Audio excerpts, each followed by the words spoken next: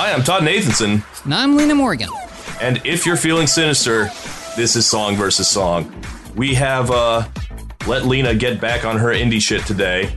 You picked this one without clearing it with me, and we were going to roll with it. I think it's a good matchup. We are doing Belle and Sebastian's Another Sunny Day versus Camera Obscura and their song Lloyd, I'm Ready to Be Heartbroken. Lena, are you ready to be heartbroken? I mean, I've been heartbroken many times, so why not? All right. Let's just play the greatest hits. Break my heart, Tad. All right. Well, we do have a third person in the room today, our resident indie rock guy. We have Andrew Unterberger from Billboard Magazine in the studio today. Say hi, Andrew. What's going on, Todd? Glad to be invited on for Sweeps Week here. Camera Obscura versus Belle and Sebastian. Let's go. That's it. The lowest vote count in the history of the show. I hoped it would be. I wasn't sure that y'all actually got there, but that's very exciting. I hit retweet on that promote tweet button quite a bit to get it up to where it is. We all tried. Well, attempts were made. It's like all indie rock. We get less votes, but the votes we get are much more intense. The people who care very, very much care. For a certain subset of this audience, this is going to be the greatest episode of all time. But you picked this one, Lena. Why did you pick this?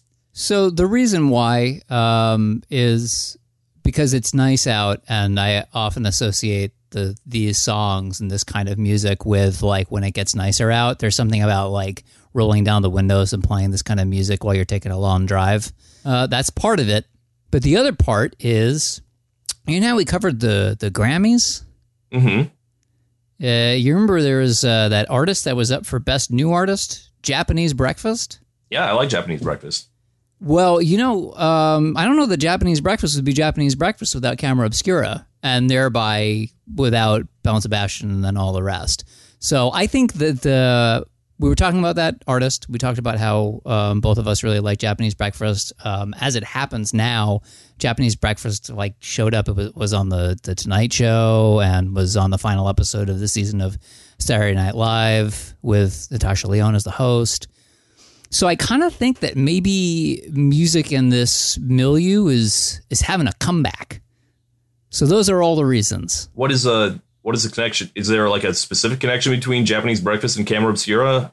Well, she likes Camera Obscura, and there are songs of hers that I think if you listen, you can hear the influence. I can hear it. I know where you're coming from with that, sure. Wow, because I kind of associated more with like the synthy 2010s rock, like Chiverches and bands like that. I mean, I don't know that there's not a lot of bands that just have one influence. I know. In the 2020s. I'm just going to put it out there, which is a thing that we're going to have to talk about since... Oh, wait. And Chiverches are Scottish too, aren't they? And speaking of bands with extraneous V's in their name, I was thinking a lot about the band Always. Always, yes. Also very much influenced by this stuff. So I think that this has kind of been happening, I think, late 2010s into the 2020s. There is a little bit of this sort of twee-influenced music making a comeback. Look, we're never going to go back to just straight twee. I don't think that there's a need to. Like, I wouldn't be like, thank goodness twee is back. Twee's not dead. Yeah, twee never left, perhaps, but yeah. Yeah. I think it just influences a lot of things, but as of right now, I think it happens to be influential on stuff I've been hearing. So, that being said, when you think of the word twee, if someone says twee to you, what is the first thing that you think of? I mean, is it Belle and Sebastian? It's way up there. I mean, like they are to twee what like the Mighty Mighty Boss Tones are to ska.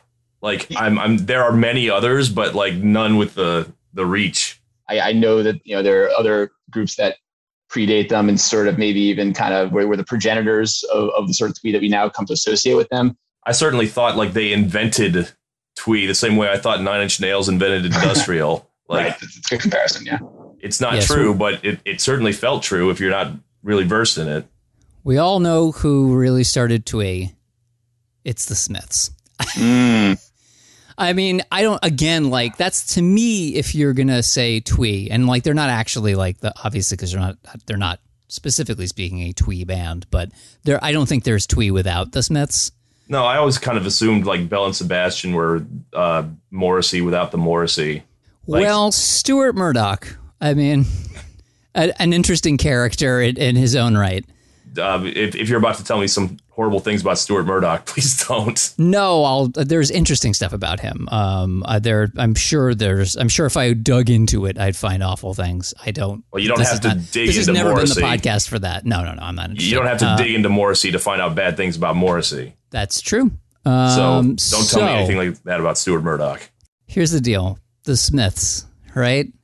A popular band, sure, of some repute, created a kind of music that is very jangly, very 1960s, little Mersey beat, like just kind of taking it in a particular direction that people got really into.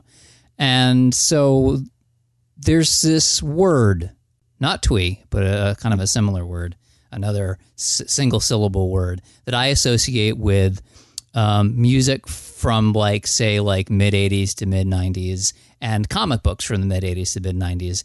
And that word is zine. Zine? Yeah. Z-I-N-E, zine, like magazine. Yeah. Sure. So to me, I always think of twee is like the zine genre in a lot of ways, right? Like the little pamphlet that somebody like poured their heart out into, talking about music that they liked, writing poems, drawing like weird art, and just trying to spread around their school, their local community and stuff. That was really the way that you'd sort of find out about like little tiny acts that were playing around your town or around your country or whatever. And it was the same thing with comic books, right? Like the zine is sort of how like R. Crumb gets big and a lot of things like that. You know, like a lot of comic book artists and a lot of, I think, like smaller musicians found larger purchase in the cultural landscape because of the zine. Twee, in particular, I think is birthed by Sarah Records. That's your starting place. With the one band that I'm sure we're going to talk about in particular. Another Sunny Day. Another Sunny Day, yeah. I was thinking about it, like Sarah Records is really, that's really ground zero. It's like that was to indie pop and to Twee kind of what like Death Row Records was to G-Funk, or what, No Limit Records was to New Orleans rap in the late 90s. That's sort of the hub for everything that we kind of come to eventually associate with Twee. Although there weren't really those sort of crossover acts that, especially in this country, this was going on very, very far away in the UK. And I'm sure, there were people getting their import copies of the NME and like, buying 7 inches from the Field Mice on vinyl or whatever, but it wasn't really something that made a huge impact stateside. Spin wasn't writing about these bands, and they weren't making probably even 120 minutes or college rock. Maybe some college rock circuits, but definitely not the scale that the Smiths did before them and that Belle and Sebastian would do after them, when they really came to be not just like one of the biggest cult bands of the sort of the turn of the century in the US, but also just like a very big band. Like I didn't even totally realize until looking up, doing a little research for this podcast, that like around the time of the Life Pursuit, the album that Another Sunny Day comes from, like they were selling out the Hollywood Bowl. Like they were playing like shows to 18,000 people with the Royal Philharmonic or whatever. Like they were legitimately popular band in this country. So they're sort of the feel-good breakout story from this moment, but it was sort of percolating for a decade before that. And yeah, Sarah Records was kind of ground zero for all of it.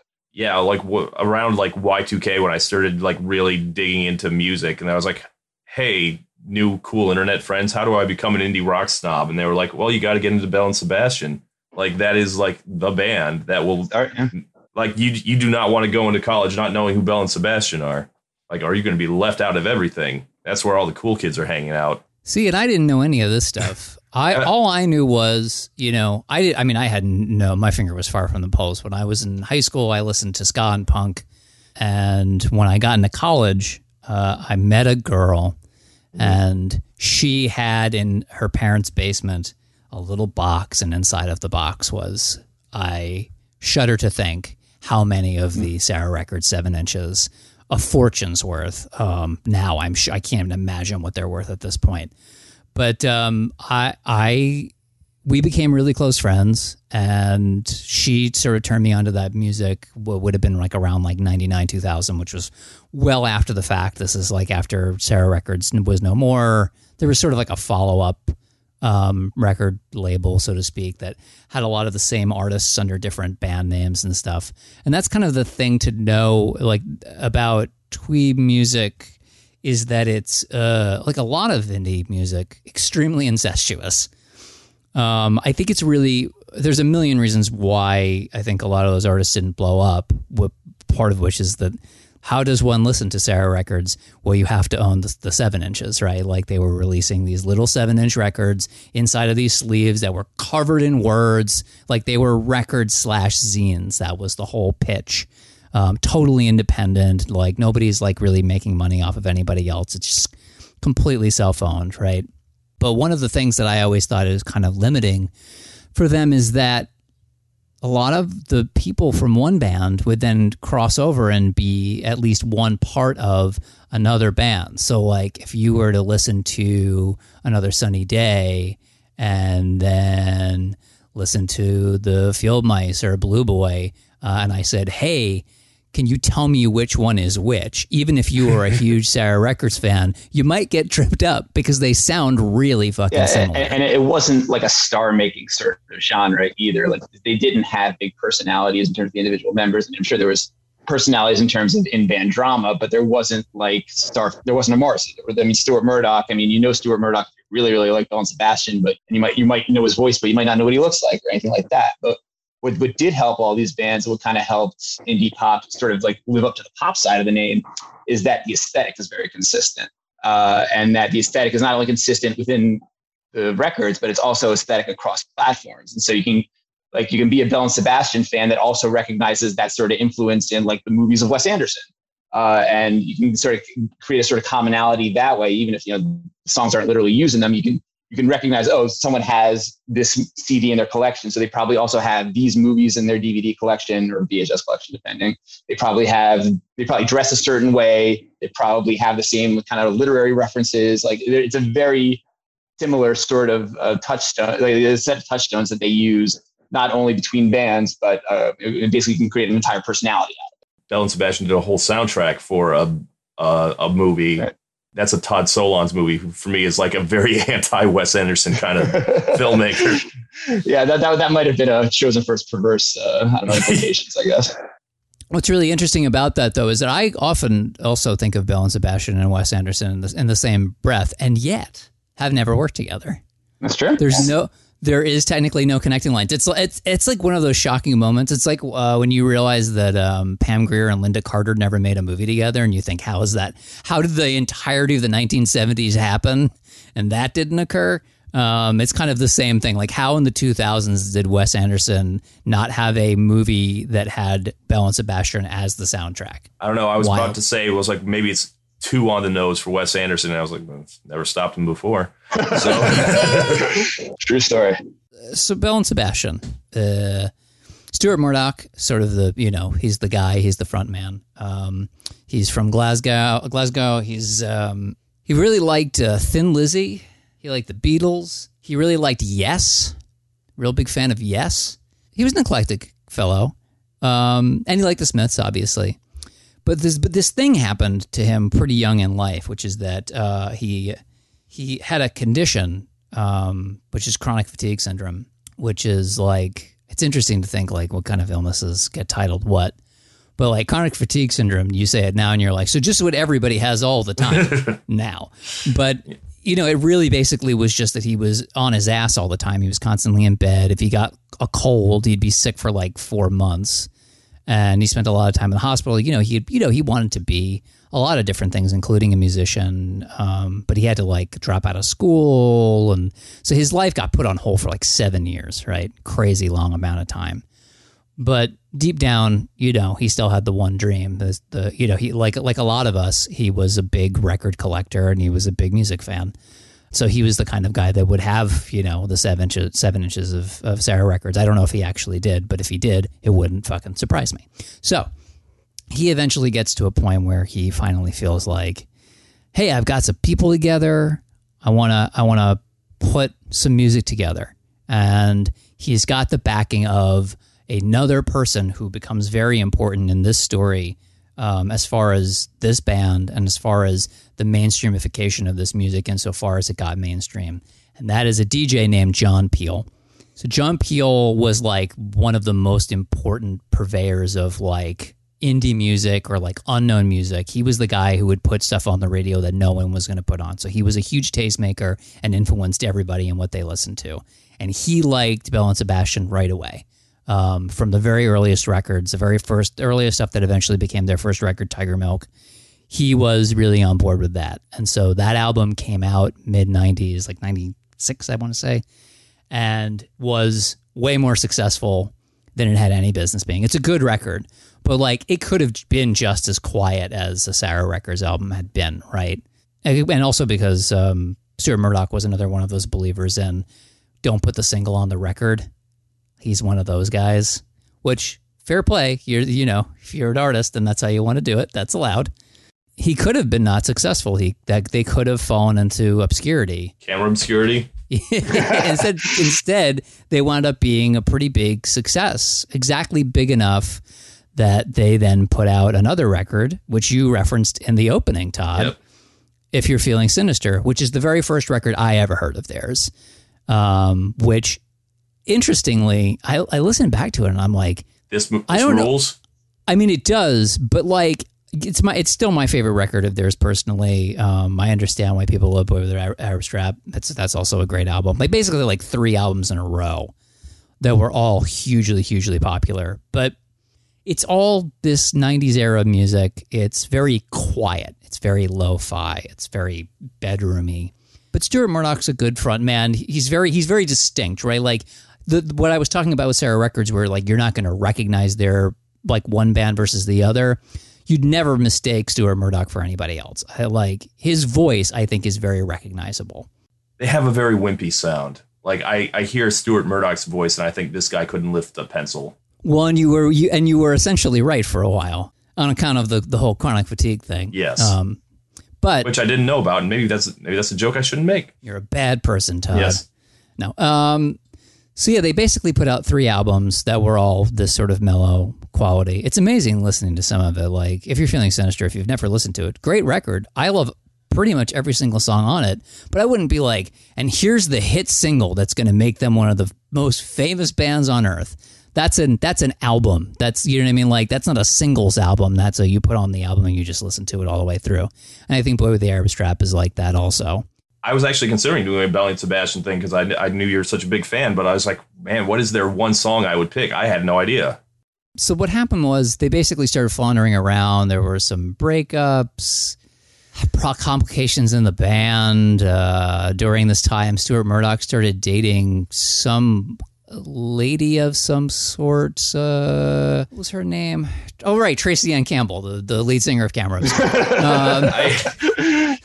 I had no idea about this. I did not know that either. I knew that he produced their first single, or at least their first big single, the first one that John Peel started playing. I did not know that there was a romantic relationship there. There was. So there was some again, I don't think we need to get into it because it doesn't really matter. Although I think that stuff influences music. I always used to say the thing about Sarah Records is that like 90% of the songs on that were songs about like one person from another band breaking up with another person from another band. Like so much. The entire label was Fleetwood Mac, basically. Yeah. Yes. Yeah. All the time. They have a little bit of like a time where they're struggling. There was this movie that they provided a soundtrack for that completely biffed. So they started to lose ground. And then all of a sudden they put out a record called Dear Catastrophe Waitress. And they get labeled sellouts by their biggest fans. There is a bit of that. They even acknowledge that that's a thing that happened. But like I'm a Cuckoo is on that. Piazza is on that. There's a couple really popular tracks, and you can start to hear, in particular, the Thin Lizzy influence, that desire to be more jangly. And also, I think it's important, and that's maybe you want to talk about this, because now we're in the 2000s. And independent music is shifting sizably. This was definitely a really interesting time.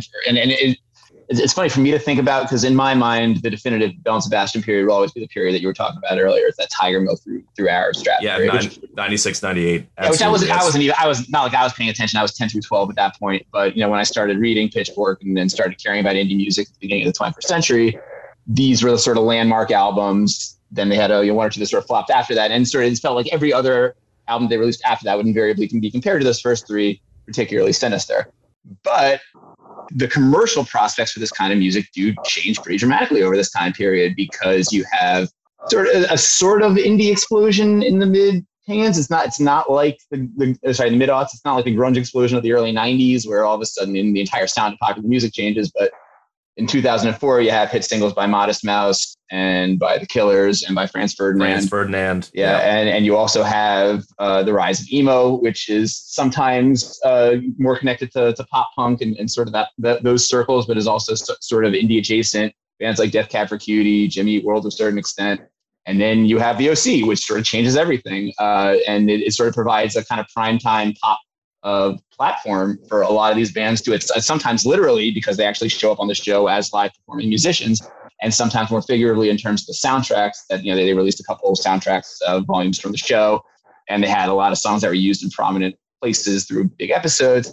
And all of a sudden you have Death Cab for Cutie like debuting in the top 3 of the albums chart, and you have bands like the Shins becoming mainstream propositions. And so it's funny that like living through it, I still felt like this was very much underdog music, because, it was big, but it wasn't as big as, Nickelback, or as big as, Rihanna or Beyonce or anything like that. Like, it wasn't quite on that level. It wasn't this sort of seismic shift, but just the commercial ceiling for all these bands started getting higher, and Belle and Sebastian were no exception.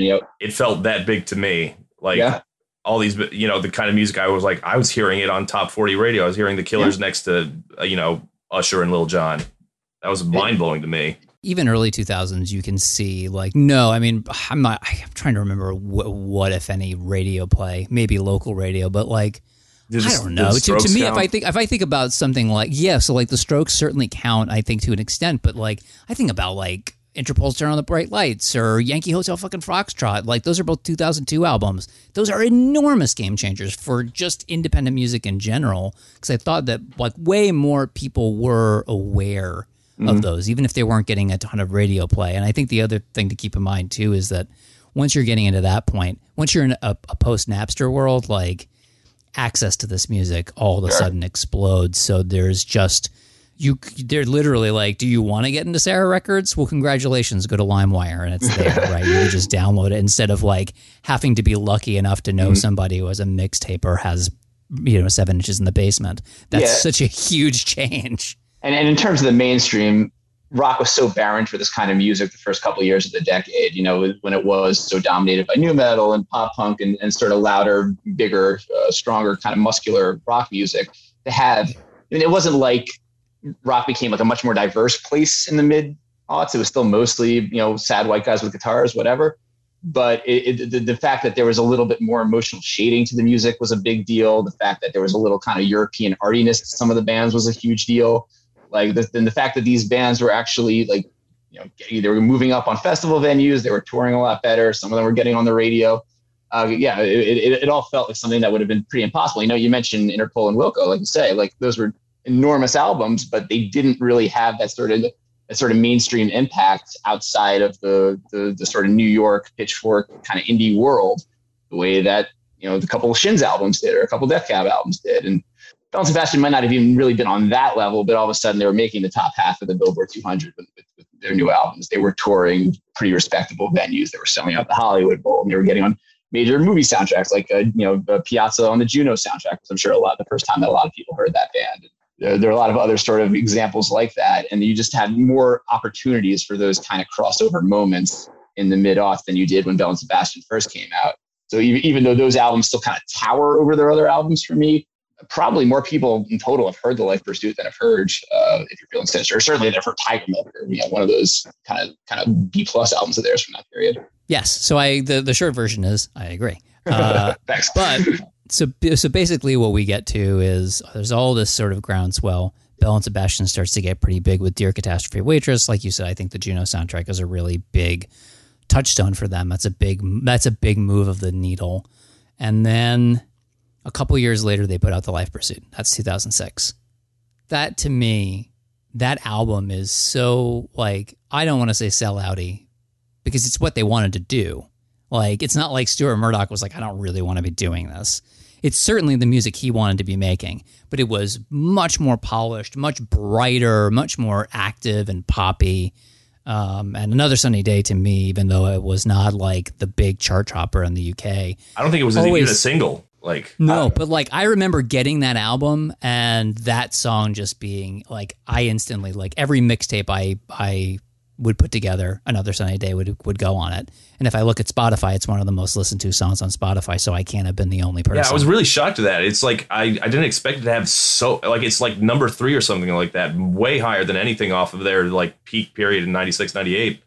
I wasn't expecting it to do so much better than like Dylan the Movies or The State I'm In or anything off of that. It's like it blew it away. I think in fact, like the top 3 songs they have are all from the 2000s, not the 90s. Piazza is the most listened to on Spotify, which is I thought it was Arab Strap. I'll check again. No, you're right. It is Arab Strap. Correct. Oh, I'm is sorry. it all right? Okay. But in any event, I'm curious, Todd. Like while Lena's talking about this being like a huge sellout moment for them, like I didn't hear this album in real time. Like I knew some songs from it. I probably listened to it honestly for the first time in preparation for this podcast in full. But these all just felt like Belle and Sebastian songs to me. Like, and maybe it's just that they've gone kind of further in this direction since.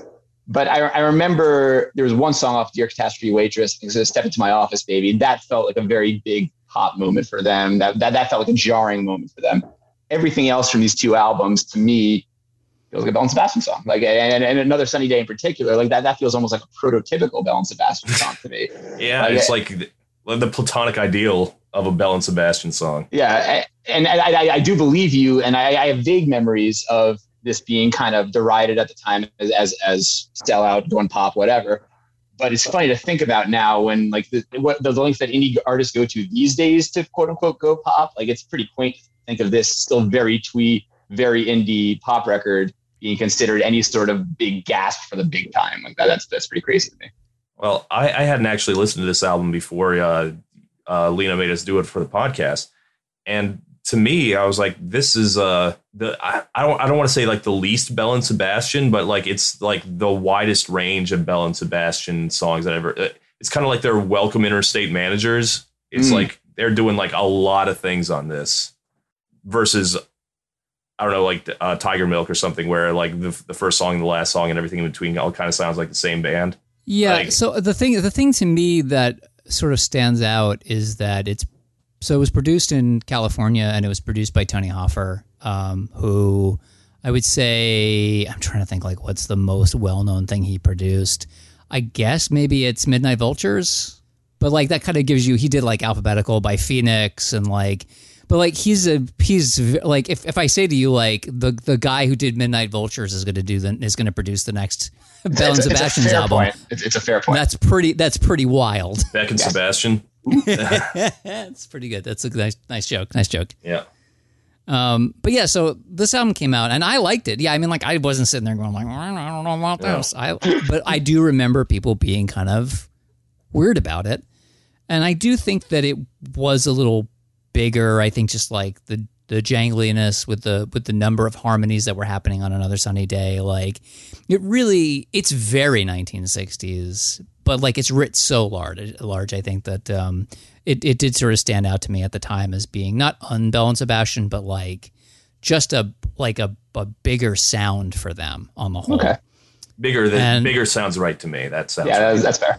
That comes out, and then kind of in the exact same way, Camera Obscura, who had technically been around also since the 90s, although they weren't really finding purchase in the cultural landscape until early 2000s, I think.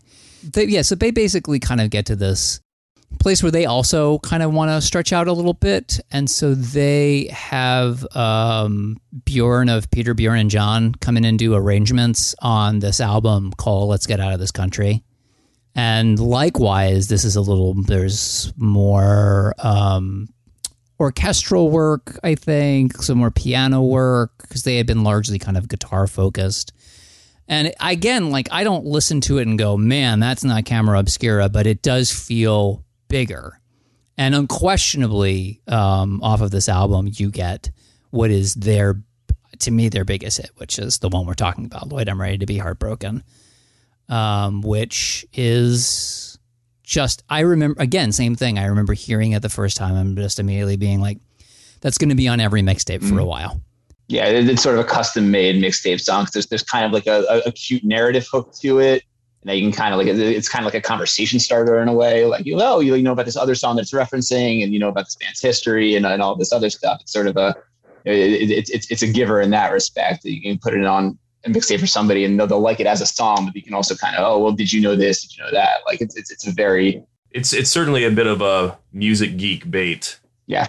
Like, this is not just a Scottish indie pop song, which in this country you already got to be pretty deep to get into. But like, it's a Scottish indie pop song about a Scottish indie pop song. That name sure is. And I didn't realize this until I started doing research. But the other song we're discussing is also a reference to a pretty obscure, like an even more obscure band.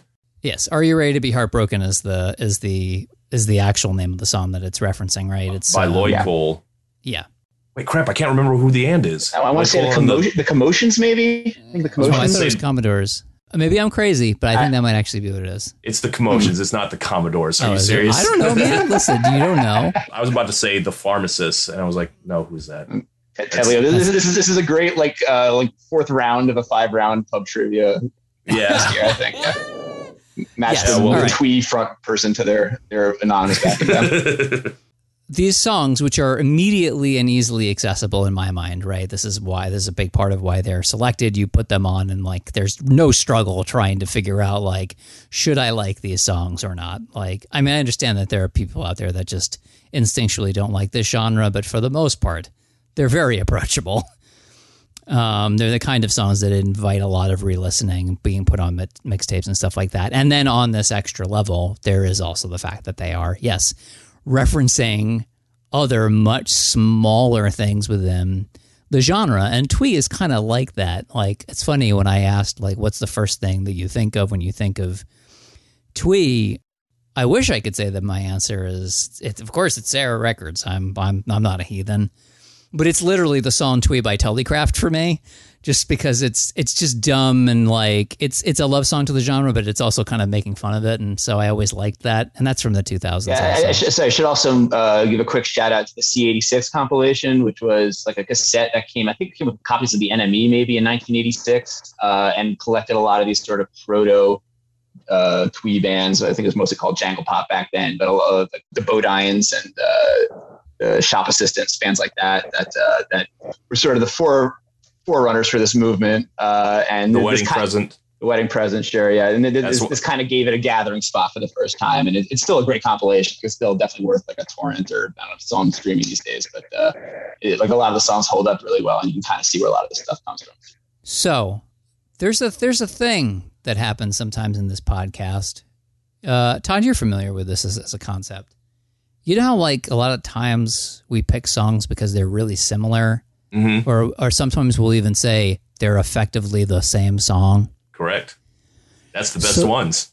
So here's the thing about Another Sunny Day and Lloyd, Are You Ready to Be Heartbroken? They're almost that, but not quite. What would you say is the main difference then? It's not. So, all right. I will tip my hand. I will say what the difference is, and then I will say the thing that I realized finally after... having listened to these songs forever, I said, suddenly dawned on me what the deal is. But okay, so Another Sunny Day has all of these great verses. Chorus never arrives. There is no chorus for Another Sunny Day. It's just, I mean, there's like lead lines and stuff, but like it's mostly just verse and here's some harmonies and here's a little lead guitar, but there is no chorus. And Lloyd, Are You Ready to Be Heartbroken has verses, but like, what you remember is the chorus. Yeah, I'm always a chorus guy. So like we didn't ask which is your favorite, but for me it's easily going to be Camera Obscura. And I wouldn't pick that probably any other matchup between these two bands, but for me it is definitely Camera Obscura because I like a good hook, and that is a solid hook. And you said the point where it's like this may as well be all hook. I didn't realize that this was actually a song about being heartbroken. I thought it was a song about Lloyd. And it's not. Yeah, so I've heard this song probably, I estimate somewhere between 30 and 60 times in my life. I would consider it like a favorite of mine from that period.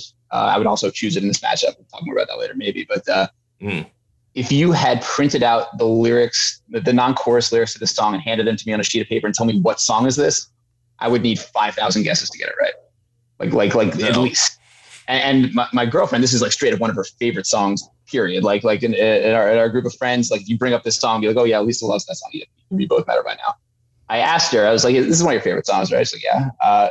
Can you name a single word from this song that doesn't come from the chorus? And she thinks about it for a second. She kind of hums it to herself. And she comes out, Crown Jewels. I think there's a Crown Jewels in the first line. There is. There is Crown Jewels in the first line. But no, certainly no full lines. And I think she tried a couple other words that I don't think were right. Like it's that kind of song where, and almost like on purpose, I think, like the way Tracy Ann Campbell sings it is very kind of like, not quite slurred maybe, but it's definitely not overly enunciated. The production too, it's overpowering. Yeah, the production is overpowering. There's too many syllables for some of the lines, so she has to kind of race through them. And it all just comes back to that chorus. And it's a knockout chorus, and you don't really care what comes before or after it at that point. And it's a really interesting song in a lot of different ways. And like you were saying, the main sort of difference between these two songs is that not only is there no chorus on Another Sunny Day, there's also just not a lot going on melodically, really. There's like one very simple verse melody that the song never deviates from. There's no bridge, there's no chorus, there's no instrumental breakdown section. If you're an Another Sunny Day fan, it's because you either like the vibe of the song and the sort of the general feeling it evokes throughout, or you're really invested in the lyrics because it is very poetic and it's got these like kind of extended metaphors. It gets kind of John Donne at parts. Like it's an interesting song lyrically. You're in it for the chorus, you're in it for the production, you're in it for the melodic shifts and the sort of really interesting things that they do melodically. And there's like 3 or 4 different parts of the song that are just absolutely indelible. Like just parts that you can hear the song once and you'll remember them for the rest of your life, even though you can hear the song 5 million times and not remember a single part of the verses. I'm going to be honest. I didn't even know the second line of the chorus, honestly. The second line I got you on, but all right. I'm curious what's going on here with Lena. We got a little instrumental accompaniment here. So here's the thing. I can't pick between these two songs, which I realize is really a cop-out. But here's why. It's because, to me, they're both 8 out of 10 songs. Unless you do the thing that's natural, which is you just put them together. They fit. Watch. I will show you. Ready? Another sunny day, I met you up in the garden. You were digging plants, I dug you, beg your pardon. I took a photograph of you in the herbaceous border. It broke the heart of men and flowers and girls and trees. Hey Lloyd, I'm ready to be heartbroken, 'cause I can't see farther than my own nose at this moment. Okay. And then you're right back to it.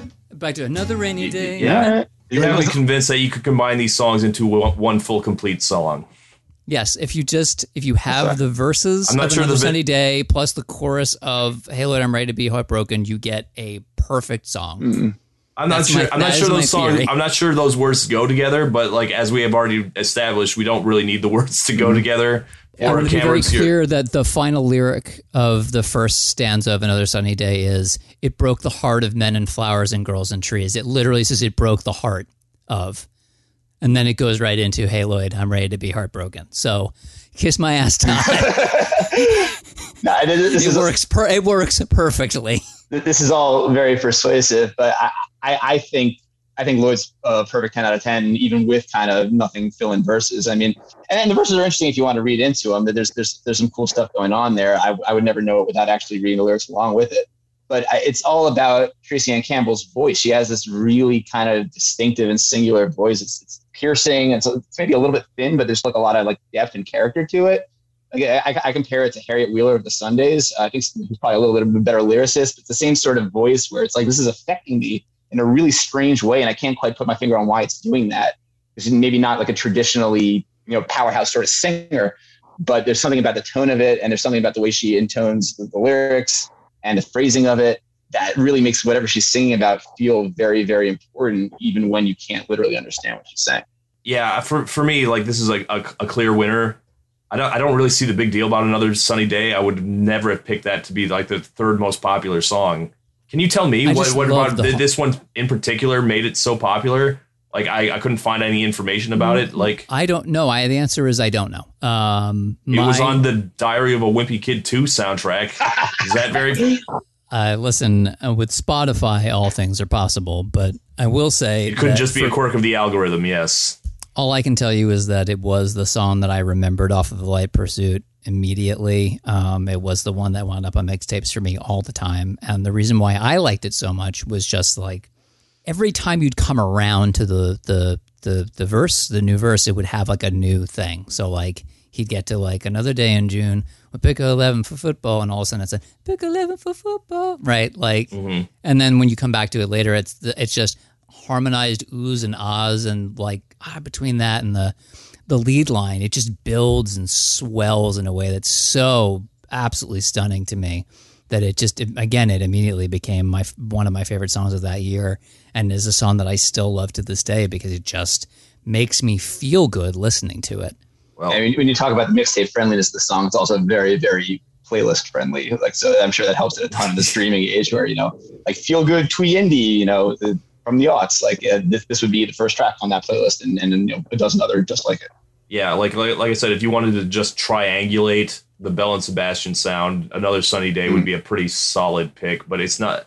It doesn't strike me as special the way that Camera Obscura's Lloyd, I'm Ready to Be Heartbroken. I don't think there's anything else you can compare. Like if it's Camera Obscura, to me it makes sense that it's these two. Like I guess no, it's a good matchup. I see it, and we did get a lot of comments that were like, "Why this Belle and Sebastian song?" And one very angry comment from a critic I like, getting angry at those comments. Like, what do you mean? What's special about this song? The hell is wrong with all of you?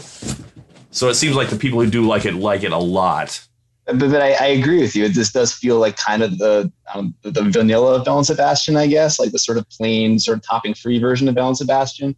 Especially on that album, which is, all over the place. Like, I get why you chose this matchup, and I think it's smart for a bunch of reasons, a lot of which we already discussed. To me, the much harder matchup would have been Lloyd versus Arab Strap. Because Arab Strap, that seems like the song that's sort of the standout song in their catalog to me now. Like, and it seems like the song they sort of treat as their signature song. Like, not only does it have, it has the most plays on Spotify, but it's, I saw them live 3 or 4 years ago, maybe. And that was the song that they invited like people on stage to come and dance with them. I checked their set list stats. It's by far their most played song live. Like that seems like the song that if you're talking about like Belle and Sebastian at their absolute apex, I think that's the song to go for, even though it's not on necessarily their apex album. Yeah, I think sort of the reason why I didn't pick it is simply because we try to keep it similar time period. Makes total sense, yeah. Yeah. It's so much later, and so like I would have to pick like something off of the first like 80s Fan or something, And that's yet another song named after an obscure indie band. That's very true. It sure is, and also Arab Strap means something. I did not know this before we started looking this one up either. Apparently, Arab Strap is like a cock ring or something like that. Which makes it such a perfect indie pop song, like that combination of like wistful title plus kind of like hidden sexual reference plus even more hidden reference to like obscure older indie band. Like that's the big three for an indie pop song title, I think. That's just a special song. Like that's just the song that kind of I think has the most feeling to it. It's the one that really kind of stands above the rest of their catalog to me. So you would say that's your favorite Belle and Sebastian song? It may. I also have a really soft spot for "Get Me Away from Here, I'm Dying." Like that was probably the first song of theirs that I loved. Like I remember when I was in high school, I had a friend that was even more into them than I was, and like as a birthday present for him once, like I wrote the lyrics to that song on magic marker on a T-shirt for them to wear. It was like the tweetest thing I've ever done, probably. But that's it. It's like you put a zine on a shirt. Very on brand for that moment in time. But in any event, like that song is also kind of magical to me. But I think Arab Strap, like that makes sense as like the concert encore to me. That makes sense as the song that like the one you came and you would be really disappointed if they didn't play when you saw them live.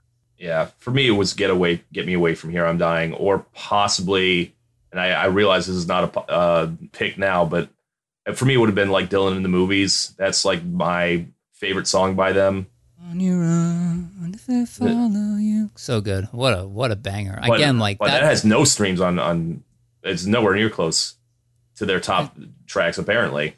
I didn't know this like because Dylan in the movies is great, and I would say actually probably kind of those three in a row, like Dylan in the movies, Fox in the Snow, and Get Me Away from Here, I'm Dying, are like a real beautiful trinity of songs. Versus Camera Obscura, which I don't know, it might be one of those things where like the catalog, the Bell and Sebastian catalog, just like blows this other band away, but Camera Obscura has that one song that might disagree higher. Completely. I mean, maybe there is that one that stands out, but I love the entirety of Let's Get Out of This Country. I actually don't know that there's a single song on that I don't at least like.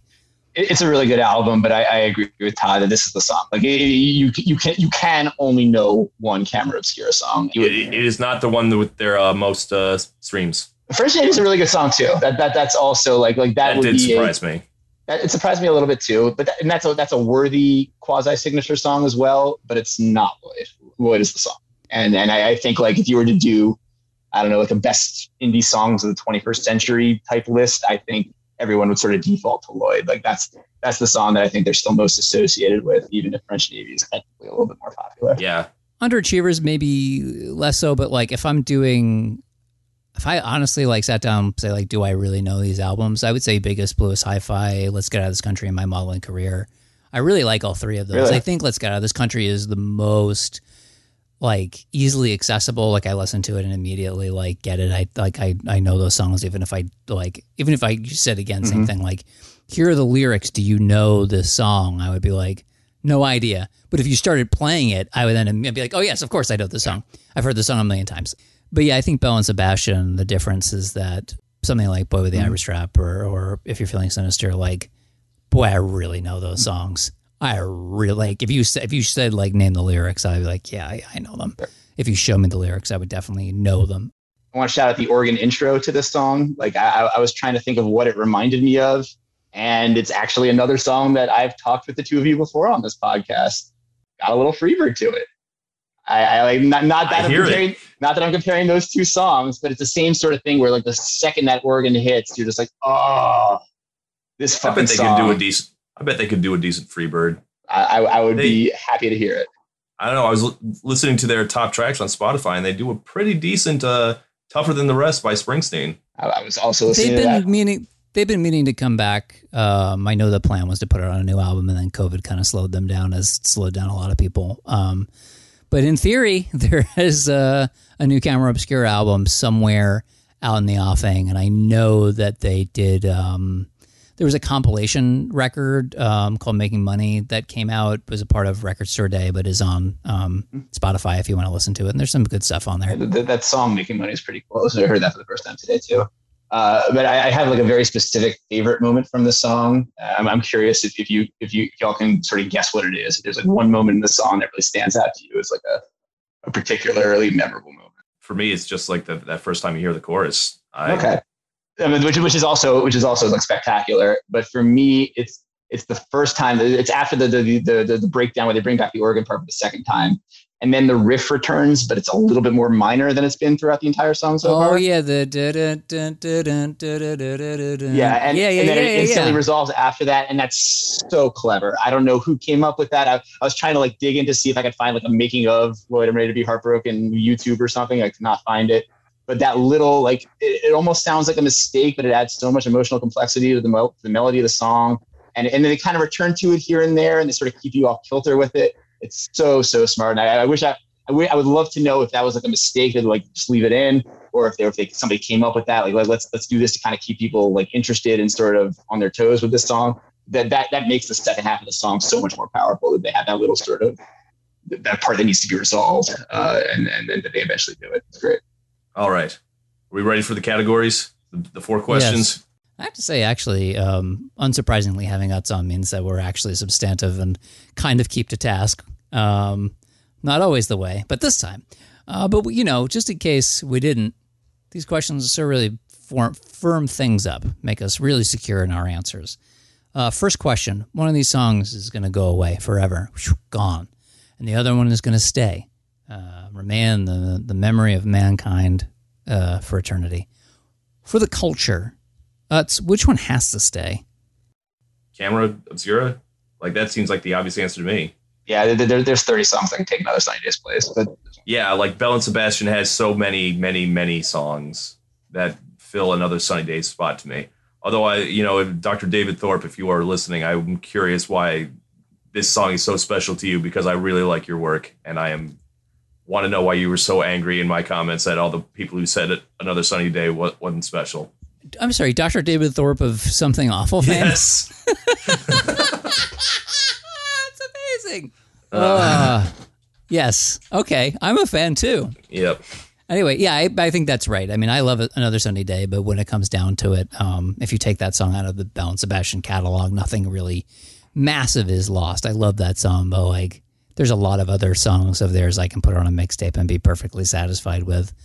Whereas, yeah, I mean, like, Camera Obscura, like, what are they without that song? Which is a mean thing to say. I realize what a backhanded compliment this is, but like, that band needs that song, and the world needs that song. Yes. Easy one. All right. Question number 2. You can be around soup to nuts for the creation of one and only one of these 2 songs. To know the details, and weirdly, I think we kind of went into this, which one would you want to be in on? Utz, would you say that it's Camera Obscura just so you could find out the answer to your question? That's actually a great point. I didn't have an answer before you mentioned that just now, but I think, I guess so. I think that, I don't know. I really know so little about the creation of either of these 2 songs that I don't really know. Like, was this a particularly explosive moment internally for Belle and Sebastian? Like a lot of like dissent from the string section of Belle and Sebastian. They felt like they were getting squeezed out of the group. I don't know. Just in terms, like I think the production of the song is just so beautiful that I would love to see it kind of come together in the studio. I don't even know that Peter, Bjorn, and John arranged it. That's super interesting to me too. That's sort of like kind of handing off the torch there. Just to watch kind of every piece of the song fall into place, that would be a pretty special experience for me. My instinctive answer is also Camera Obscura, but like Belle and Sebastian are just so shrouded in secrecy that I am kind of curious. Like, I could be like the first person who knows anything about this band that isn't in the band, or like who they are and like what. But do you think that's a purposeful thing on their part, or do you think they're just intrinsically not that interesting as both individuals and a collective? Well, I mean, like they refused interviews for the longest time, right? I think I read that. I mean, is a really interesting character. Did you know that he? So when he got the chronic fatigue syndrome, when he got the chronic on vinyl, when he got the chronic Clothes of Narnia, what he did was he went back to church. And like he had like somebody like lay hands on him and shit, and then then he said, then I felt much worse after that, and then I got better. So if you listen, there is some stuff that is kind of in reference to that, and there is just of the church is in the music. So I think that's weird and interesting. I don't know when it is that he first admitted that was true, but like what an odd thing. You wouldn't be like, man, you know what that Twee artist really loves?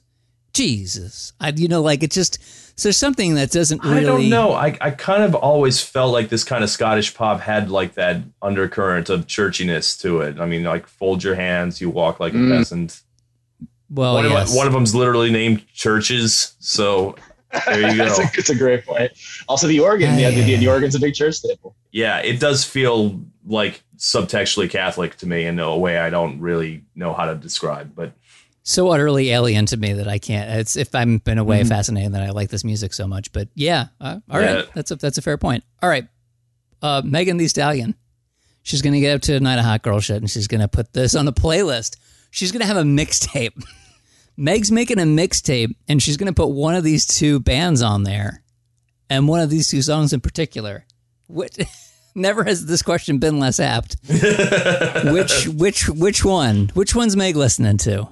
I don't know. Another Sunny Day makes for a good day at the beach, I think. But I don't know. What are we even fucking talking about? No, I'm going to put my foot down on this, and I'm going to say unquestionably, Lloyd, I'm ready to be heartbroken. Like another Sunny Day is just not hot girl shit music. That is very pleasant music. That is like, okay, we're going on a picnic sort of music. It is not hot girl shit music. There is a vibe, a very specific kind of locked in vibe to Lloyd. Like it's got. It literally says "I'm ready." So you're ready for some shit tonight. That's good prep music. It's got a real kind of momentum to it. Like there's really there's really something there in terms of the sort of pregame feeling that I think Meg can relate to on some level. I just like that we're making this mixtape for Meg. She's a longtime listener of the show, and she's so grateful. You're welcome. So, and now we get to the one that I feel Belle and Sebastian deserves to win. And this is the most important question of all time, not just of the show. William Shatner, man about town, equestrian, captain, singer. We're going to give it to him. He's going to do a Shatner version of one and only one of these two songs. Which one of these songs must be shat upon, and why is it Another Sunny Day? Well, Sunny Day certainly gives him much more to work with, and I'm very curious to know how he pronounces herbaceous. I just want to talk about licking somebody's eye. Yeah, I mean, your dark mascara bids me to historical deeds. It's obviously not special. I don't know. Like, it's not as close as you guys are making it seem, because I feel like he could really explode on the title line of Lloyd, I'm Ready to Be Heartbroken. I think I don't deny that, but overall, the lyrics of Another Sunny Day are a lot weirder than you would think if you just listened to it for the first time. There's just a lot to chew on there. I think for me, it's got to go. It's playing for our lives. The referee gives us fuck all. See, yes, even that, which is pretty mellow for them, for some of the weird lyrics in there. Anyway, all right. So that one's a clear Belle and Sebastian win right there. Yeah. So it's 3-1. Mm-hmm. Good golly. Now we go to the most important part of the show. Usually, this time it's going to be a lot of people saying, "Why did you pick these?" But I'm going to skip those. That's right. There were a lot of those, and hopefully now that we've been talking for an hour plus, the answer has become clear. Maybe you'll have changed your mind. Who knows? Here are our reader comments, and I pulled a couple of these off of Twitter because we've got some good ones there too. Okay, here we go. Jason. If I'm mispronouncing this, I'm sorry. Jason Josephus writes, remember that time I gave Belle and Sebastian album a 0.8 on Pitchfork? Oh, wow. That's right. I do remember that. Yeah, a couple of their albums got absolutely panned on Pitchfork, including Arab Strap, which I'm sure reads very interestingly in retrospect. Yeah, we got some interesting responses from actual critics on this one. And we got the actual guy who gave Belle and Sebastian an 0.8 on Pitchfork. That you can't find that review anymore unless you dive deep into the archives. That's huge, man. I'm so glad y'all got him as a comment on this one. That's awesome. Yes, we do. And this was like back in like 1998, like when the internet was new and Pitchfork wasn't really a thing yet. And they were just reviewing whatever. And I think it was like they gave Safe Ferris like a 9.0 or something like that. And now Belle and Sebastian can look forward to a lifetime of like very polite 7.0s to 7.5s for the rest of their career. Like that's just sure where is they are right. now. We did not even talk about. I went to the record store many times in the last couple of weeks, and their new album is there for me to buy on vinyl, and I did not do that because I listened to it and it's fine. It's good. I actually liked it more than I expected to, but I will say I did not know it existed, despite coming out mere 2 weeks ago until doing prep for this podcast. I looked up. They did give a good review to Life Pursuit. Got an 8.5 and a B&M. Best new music. Also from Twitter, and it's unpronounceable. At Hodgesarg says, my thoughts about Scottish indie pop is that Orange Juice and the titular Lloyd Cole would be a more interesting matchup and even more obscure for more indie cred points. I think that was also on Patreon. I think that might have showed up in both places. All right. Well, they were correct. The Edwin McCain versus Lloyd Cole thing would have racked up so much points that don't matter. I do want to get the call when y'all do the Another Sunny Day, You Should All Be Murdered versus the Field Mice's Sensitive song versus song. Like that one's going to be an all-timer. I can't wait to go off on a weird Trembling Blue Stars tirade. We're talking about all these bands that I only know about through the two of you guys. So. All right. Christopher Mars writes, Megan Thee Stallion did not sign up for this bullshit. I'm telling you, we got to get a copy of Let's Get Out of This Country in Meg's hands. I am confident she will be an easy convert. Yeah. All right. Josie writes, I had to listen to both before voting, and I can now definitively say that neither of these songs pair well with hockey. I don't know why you would do that. What do you listen to these songs while watching? Well, you watch football, for sure. By football, you mean soccer? Yes, that's what I meant. Cricket, maybe tennis. Tennis would be good, actually. Tennis would be good. Oh yeah, this is absolutely tennis music. There was even obviously you're watching the stars of track and field. But there's also the band tennis, which is very much a post camera obscura sort of band. So. Perhaps if you are watching a Mets game 20 years ago, watch Piazza, New York catcher, do his thing. Jacob Ailson writes, "I think I finally realized that I hate twee music. So thanks for that, Lena." You're welcome. You're accomplishing the opposite of what you're doing, what you were trying for, I guess. It's not for everybody. As long as you gave it a chance. That's yes. all that matters. Yeah. All right. Bo Dure writes, "I'm writing about soccer referee shortages and worked 4 games yesterday, but Bell and Sebastian managed to get a referee for a quick pickup game, and they're still going to complain? Yeah, piss off." That's fantastic. Yeah. Yes. Jesse Alora writes, "The opening of Another Sunny Day is offensively jangly, and that's coming from a huge fan of Johnny Marr and Peter Buck. Still, I gave it my vote." And then someone added, Russet Burbank adds, "I was going to say that there's no such thing as offensively jangly, but then I listened to it." I guess if you were to find something offensively jangly, this would be it. But yeah. I have no idea what offensively jangly even means. That he's like, I myself am offended by your offense. All right, one last one. Truman DeRee writes, "Imagine having your heart broken by someone named Lloyd." Tragic. I don't see what's wrong with that. But there we go. Thank you for listening to Song versus Song. We got one thing left. Who do you think won? Who do you think won this? Who do you think had... You know, that's a hard one. I couldn't imagine. Because like Bell and Sebastian has more people's hearts, you know? But it went back and forth. I can tell you that because there weren't a lot of votes. This is a real every vote counted. Yeah. I'm surprised. I would think that Bell and Sebastian would run away with this just based on name recognition. I feel like a lot of people don't even know who Camera Obscura are. Yeah, it's literally in the name. By how much? I mean, well, I guess if it went back and forth, I'll keep it modest. I'll say 60-40. All right. Lena? I think it's even less than that. I think it's a real 45 to 55 for Bell and Sebastian. No. Oh, you're going the other way. Wow. All right, for a total of 180 to 200, just 20 votes. Wow. It's a 53 to 47% split. Our winner is the correct one. Lloyd, I'm ready to be heartbroken. Wow. So continuing my streak of never once predicting the correct winner on this podcast. Bravo to your audience, man. Absolutely. Unterberger, tell us where we can find you. You can find me on Twitter, I guess, at AU Get Off My Gold. I write about music, and I edit other people at Billboard.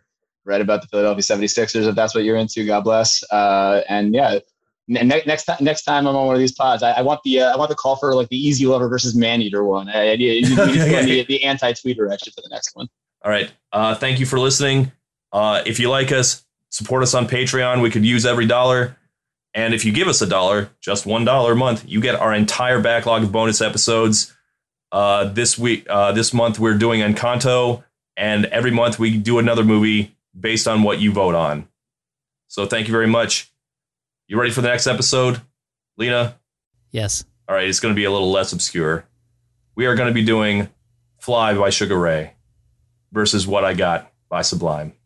Oh, I mean, I that's not a tough one for me, but it's a tough one for me. These songs are very, very near and dear to my heart. Well, we'll see. Yes. Well, now I'm curious. I don't practice Santeria. I ain't got no crystal ball, so it could really go any kind of way. All right. We will see you next time. Thanks, everybody. Bye.